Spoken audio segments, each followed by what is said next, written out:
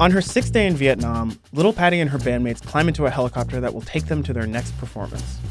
Patty is 17 years old, and she loves these chopper rides. She makes sure to get a seat close to the window so she can watch the landscape fly by underneath. The soldiers on the chopper are in a good mood. There's lots of laughter and jokes and happy conversation with Patty and her band. It's a brief escape from the war going on below. And we were told on the way that this would be a huge day. We would do 3 big concerts, that it was Australia's biggest task force base, and that there would be several thousand Australian soldiers there. Wow, we thought this would be a good day. Sitting in the chopper with Patty is fellow Australian musician Cole Joy. He's nearly 30, a good bit older than Patty, and he's a handsome, perpetually smiling showman. He lives up to the name of his band, the Joy Boys. Like Patty, Cole is a household name in Australia. They've toured together many times. He's still a very close friend and very protective of me. I just figure how lucky I was. Like, when you're a young performer and, you're very vulnerable to all sorts of things, but I can tell you they were always wonderful to me. Of course, Cole's protective friendship means something different in a war zone. Cole Joy being on the trip is the only reason Patty's father let her go to Vietnam in the first place.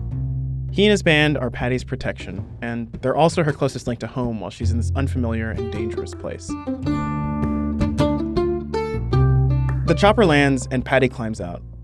She sees undulating hills covered in neat rows of tall, spindly trees. There is a rubber plantation bordering the base. It's nearly showtime.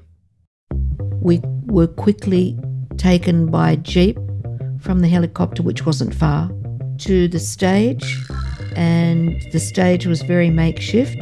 It was the back of a truck, and we ripped into the first show. It was, that's how it went. You've got to be ready all the time. On we went. The show went very, very well. It was a huge crowd, huge applause, huge everything, and it was lovely. It was just wonderful. It means so much for Patty to do this. Remember, these men remind her of her older brother, who was nearly drafted himself. She can't help but think of these soldiers as her siblings. She's been in Vietnam for less than a week, but already these young men have taken her aside and cried while telling her their stories about the war. But right now, as Patty looks out over the audience, she can just see the weight of the war lifting off their shoulders. Her music is giving thousands of service members a brief release from the most difficult experience of their lives. It's a magical thing.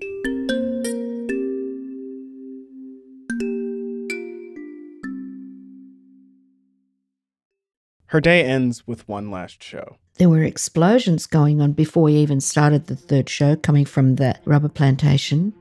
We were a pretty loud band, we were a rock and roll band, but the explosions were louder than we were, so that's pretty loud.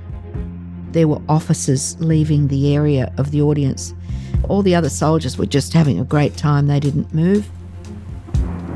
Patty kept playing through the explosions, even as it started pouring rain. But then, the band's escorting officer appeared on the side of the stage and started frantically running his finger across his throat. Which means, finish, get off, get off. We got off stage really quickly. Sirens were blasting. The rain, the people's voices saying, get into the Jeep, get into the Jeep. Someone put me into the Jeep, and just as they did, another Jeep came out of the rain, that's how I saw it, and it was full of Australians, 4 Australian soldiers. One of them got out whilst the other ones were saying, come on, Patty, we want you to come and give us a show. We've missed all your shows today because we were out there working in that so-and-so jungle. Come on, we're going to take you to the officers' mess and you're going to sing for us. Patty didn't know these soldiers, and she didn't know where the officers' mess was. What she did know, they were trying to kidnap her. The soldiers grab hold of Patty and put her in their vehicle. But before they speed off, the Joy Boys managed to pull her back to safety in their own Jeep. And with Patty secured, the musicians race away from the battle towards the chopper. And the chopper took us directly over the battle. There was smoke, there were blasts, the red and orange blasts. There were thousands and thousands of red lights, orange lights. I was told later they were the tracer bullets. It was a battle. It was obviously a battle going on, and the soldiers' faces who were accompanying us were, I really saw the blood drain out of their faces, and I knew that a tragedy was unfolding.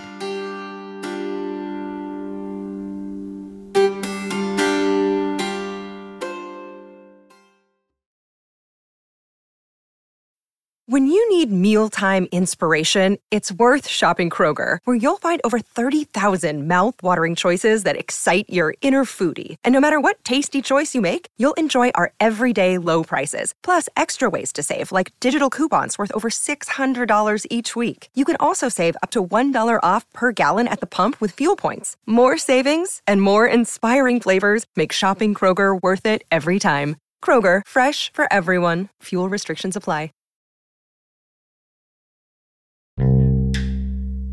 From Campside Media, I'm Bijan Stephen, and you're listening to Eclipsed. Before little Patty traveled to Vietnam, she was a teenage pop star whose hit single went back and forth on the charts with the Beatles' I Wanna Hold Your Hand.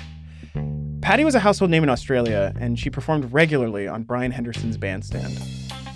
So when the Australian Department of Defense wanted a singer to entertain the troops, they called Patty. While in Vietnam, she sees a side of the war that she didn't expect. And soon, other members of her bandstand family would follow her to war. Welcome back to our series on the Australian musicians who entertained troops in Vietnam. This is episode 2, The Longest Night.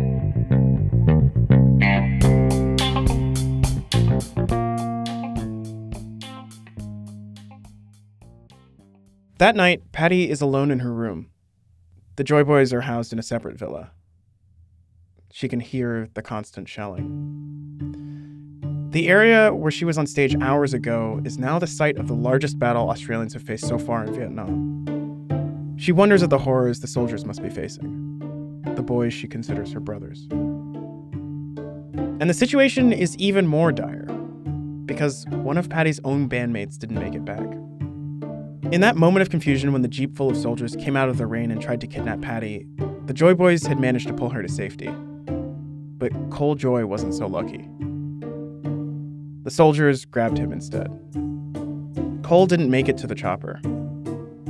And now that Patty's alone in her room in this darkened villa, she knows that her friend and protector is still out there with the soldiers, facing the onslaught. I had no idea what was happening. Hell had broken loose, and I spent the rest of the night awake talking to an African American who was in the lobby surrounded by lots and lots of big sandbags and 2 big guns. And he was lovely, and he kept saying, "Honey, I've got no more news for you." But every now and again he'd say, "Honey, I've got bad news. You've lost one more of your boys." And so it was a fierce battle. He told me in as gentle a way as someone could that such tragedy was occurring. Patty spent the night tallying the deaths of Australian soldiers. Until finally, it was daybreak. She still hadn't heard anything about Cole Joy. At 11 o'clock, that lovely soldier called out to me. He said, "Come on, get your bag. Here's a jeep for you." And it was a jeep, and in the jeep was Cole Joy. And he was ashen-faced, and he ran to get me, and we sat in the jeep. And we didn't talk, and not a word. We'd both had a terrible night. It was only later that Patty learned what had happened to Cole that night. They kept him in the jeep and took him to the officers' mess, but he was only there for minutes. That base was worried about being attacked as well, and they issued him with a Armalite gun. You know, he was with the priest, and they were giving the last rites within that tent, so he doesn't talk about that, but that was a hell of a time.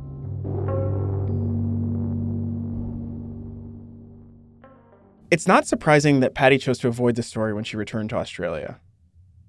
You can see it when she rejoins Brian Henderson and the Bandstand family for a special Vietnam episode. Patty, were you very close to the actual battle zone, to the war zone? Yes, we were, Brian. On a few occasions we were close enough to stand on top of our hotel roof and actually see some action. Was this frightening to you? Were you afraid? It was a little, but... Patty's national profile was higher than ever. And her tour of Vietnam was such a hit with the Australian troops that the government was eager to organize more. Not long after Patty returned from Vietnam, her friend and fellow bandstand performer Kathy Wayne got her own invite from the Australian Department of Defense. And she jumped at the chance. Her cousin Kelly remembers this time leading up to her tour of Vietnam. Kelly's infatuated by her older cousin who sings on TV, and who's about to go perform in a war zone. Kathy and Kelly aren't actually cousins, but Kelly says their families are so close that they consider themselves related. Kathy's mother, Nancy, and Kelly's mother are best friends. Kathy and Kelly grew up together. She was more like the older sister that would come round. Mum and Nancy be chatting in the kitchen and, being girls. The men would be off somewhere, I don't know. And we'd be in my bedroom and she'd brush my hair and we'd talk about makeup. She'd show me how she applied her makeup for the TV and I was just mesmerized. Apart from the fact that she's so beautiful and so pretty, she was just so bubbly and happy and excited, really excited. Patty has similar memories of Kathy. She was a very good friend of mine. Kathy and I toured together and she was fun-loving. She was shy too, but liked to laugh and giggle and we were kids, So she too was a fresh-faced teenage girl with lots of love in her heart. She'd asked me what it was like in Vietnam and I told her that, was that she'd enjoy it and that she'd represent her country well. And she went to Vietnam for the nobility, this is the right thing to do for our fellow Australians, whether you agree with the war or not. And so in June of 1967, Kathy Wayne boards a plane for Vietnam.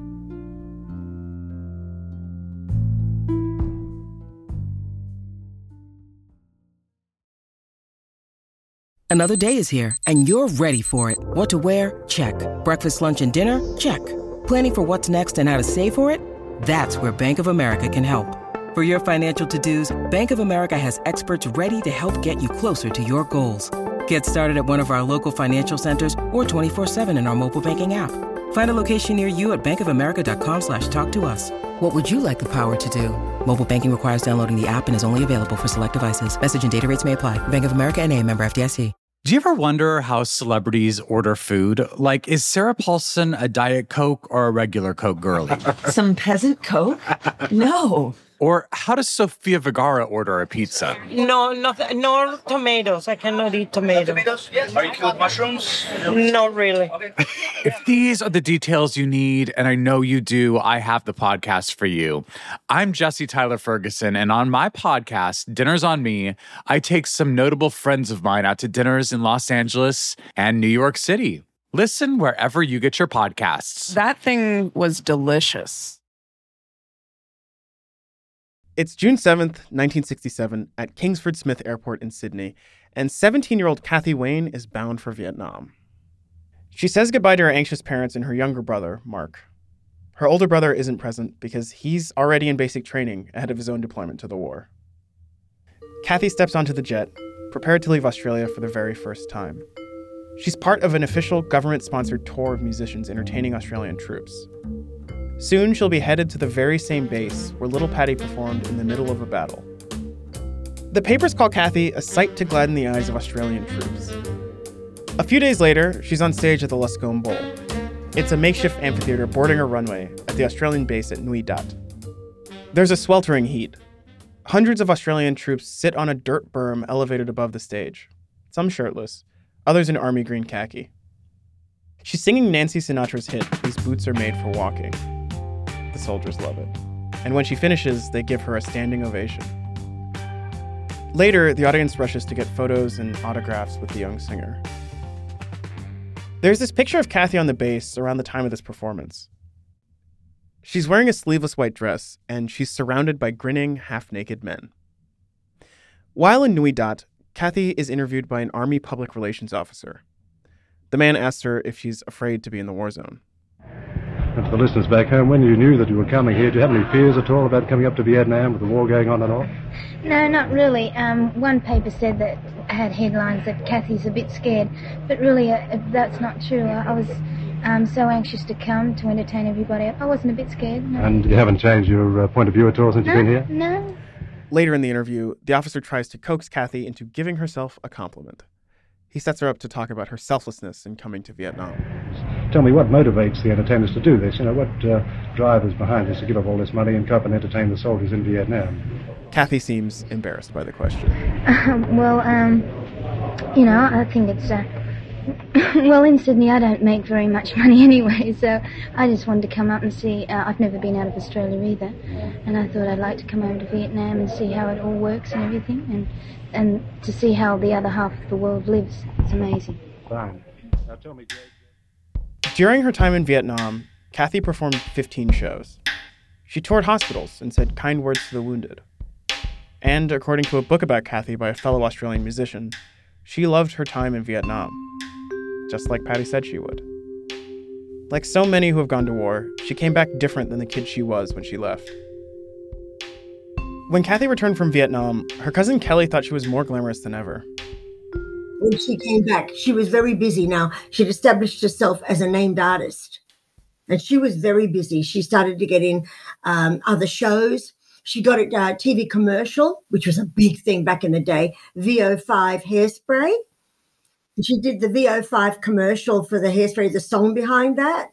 The VO5 with Miriam holds in wind and never whatever. The very cool is VO5 is that it's crystal clear. And that was coming out on a record on the cover of a magazine on a 45 piece of plastic. And it was like very exciting. And she did bring that around. But when Kathy appeared on Bandstand in May of 1968, Brian Henderson had a weirdly negative take on the 18-year-old's career. Bell. I suppose by this time I should be used to the way show business breaks sometimes take a while to happen. But just the same, I'm sort of disappointed in the way Kathy Wayne's career has been marking time. I think she's a lot of potential, but so far she hasn't made a great deal of progress. It's certainly no lack of ambition or hard work on her part. Just one of those things, I suppose. In the meantime, she's doing just great in club work, the best sort of training, and perhaps she'll start gathering momentum soon. We all hope so. She certainly has the talent. For Bandstand, Kathy Wayne. It wasn't long after this moment that Kathy decided to do a second tour of Vietnam. But she'd be doing it under very different circumstances. This tour wouldn't be organized by the Australian government, and she wouldn't have soldiers protecting her. Next time on Eclipsed, Kathy's final tour.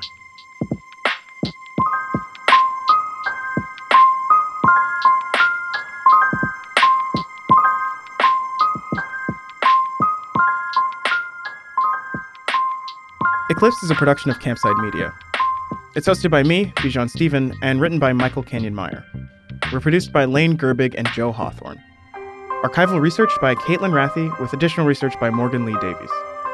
We're fact-checked by Jordan Reed. Our engineer is Garrett Tiedemann. Our theme song is by Doug Slatewin. Our executive producers are me, Bijan Stephen, and the rookie contender for Dad of the Year, Michael Canyon-Meyer.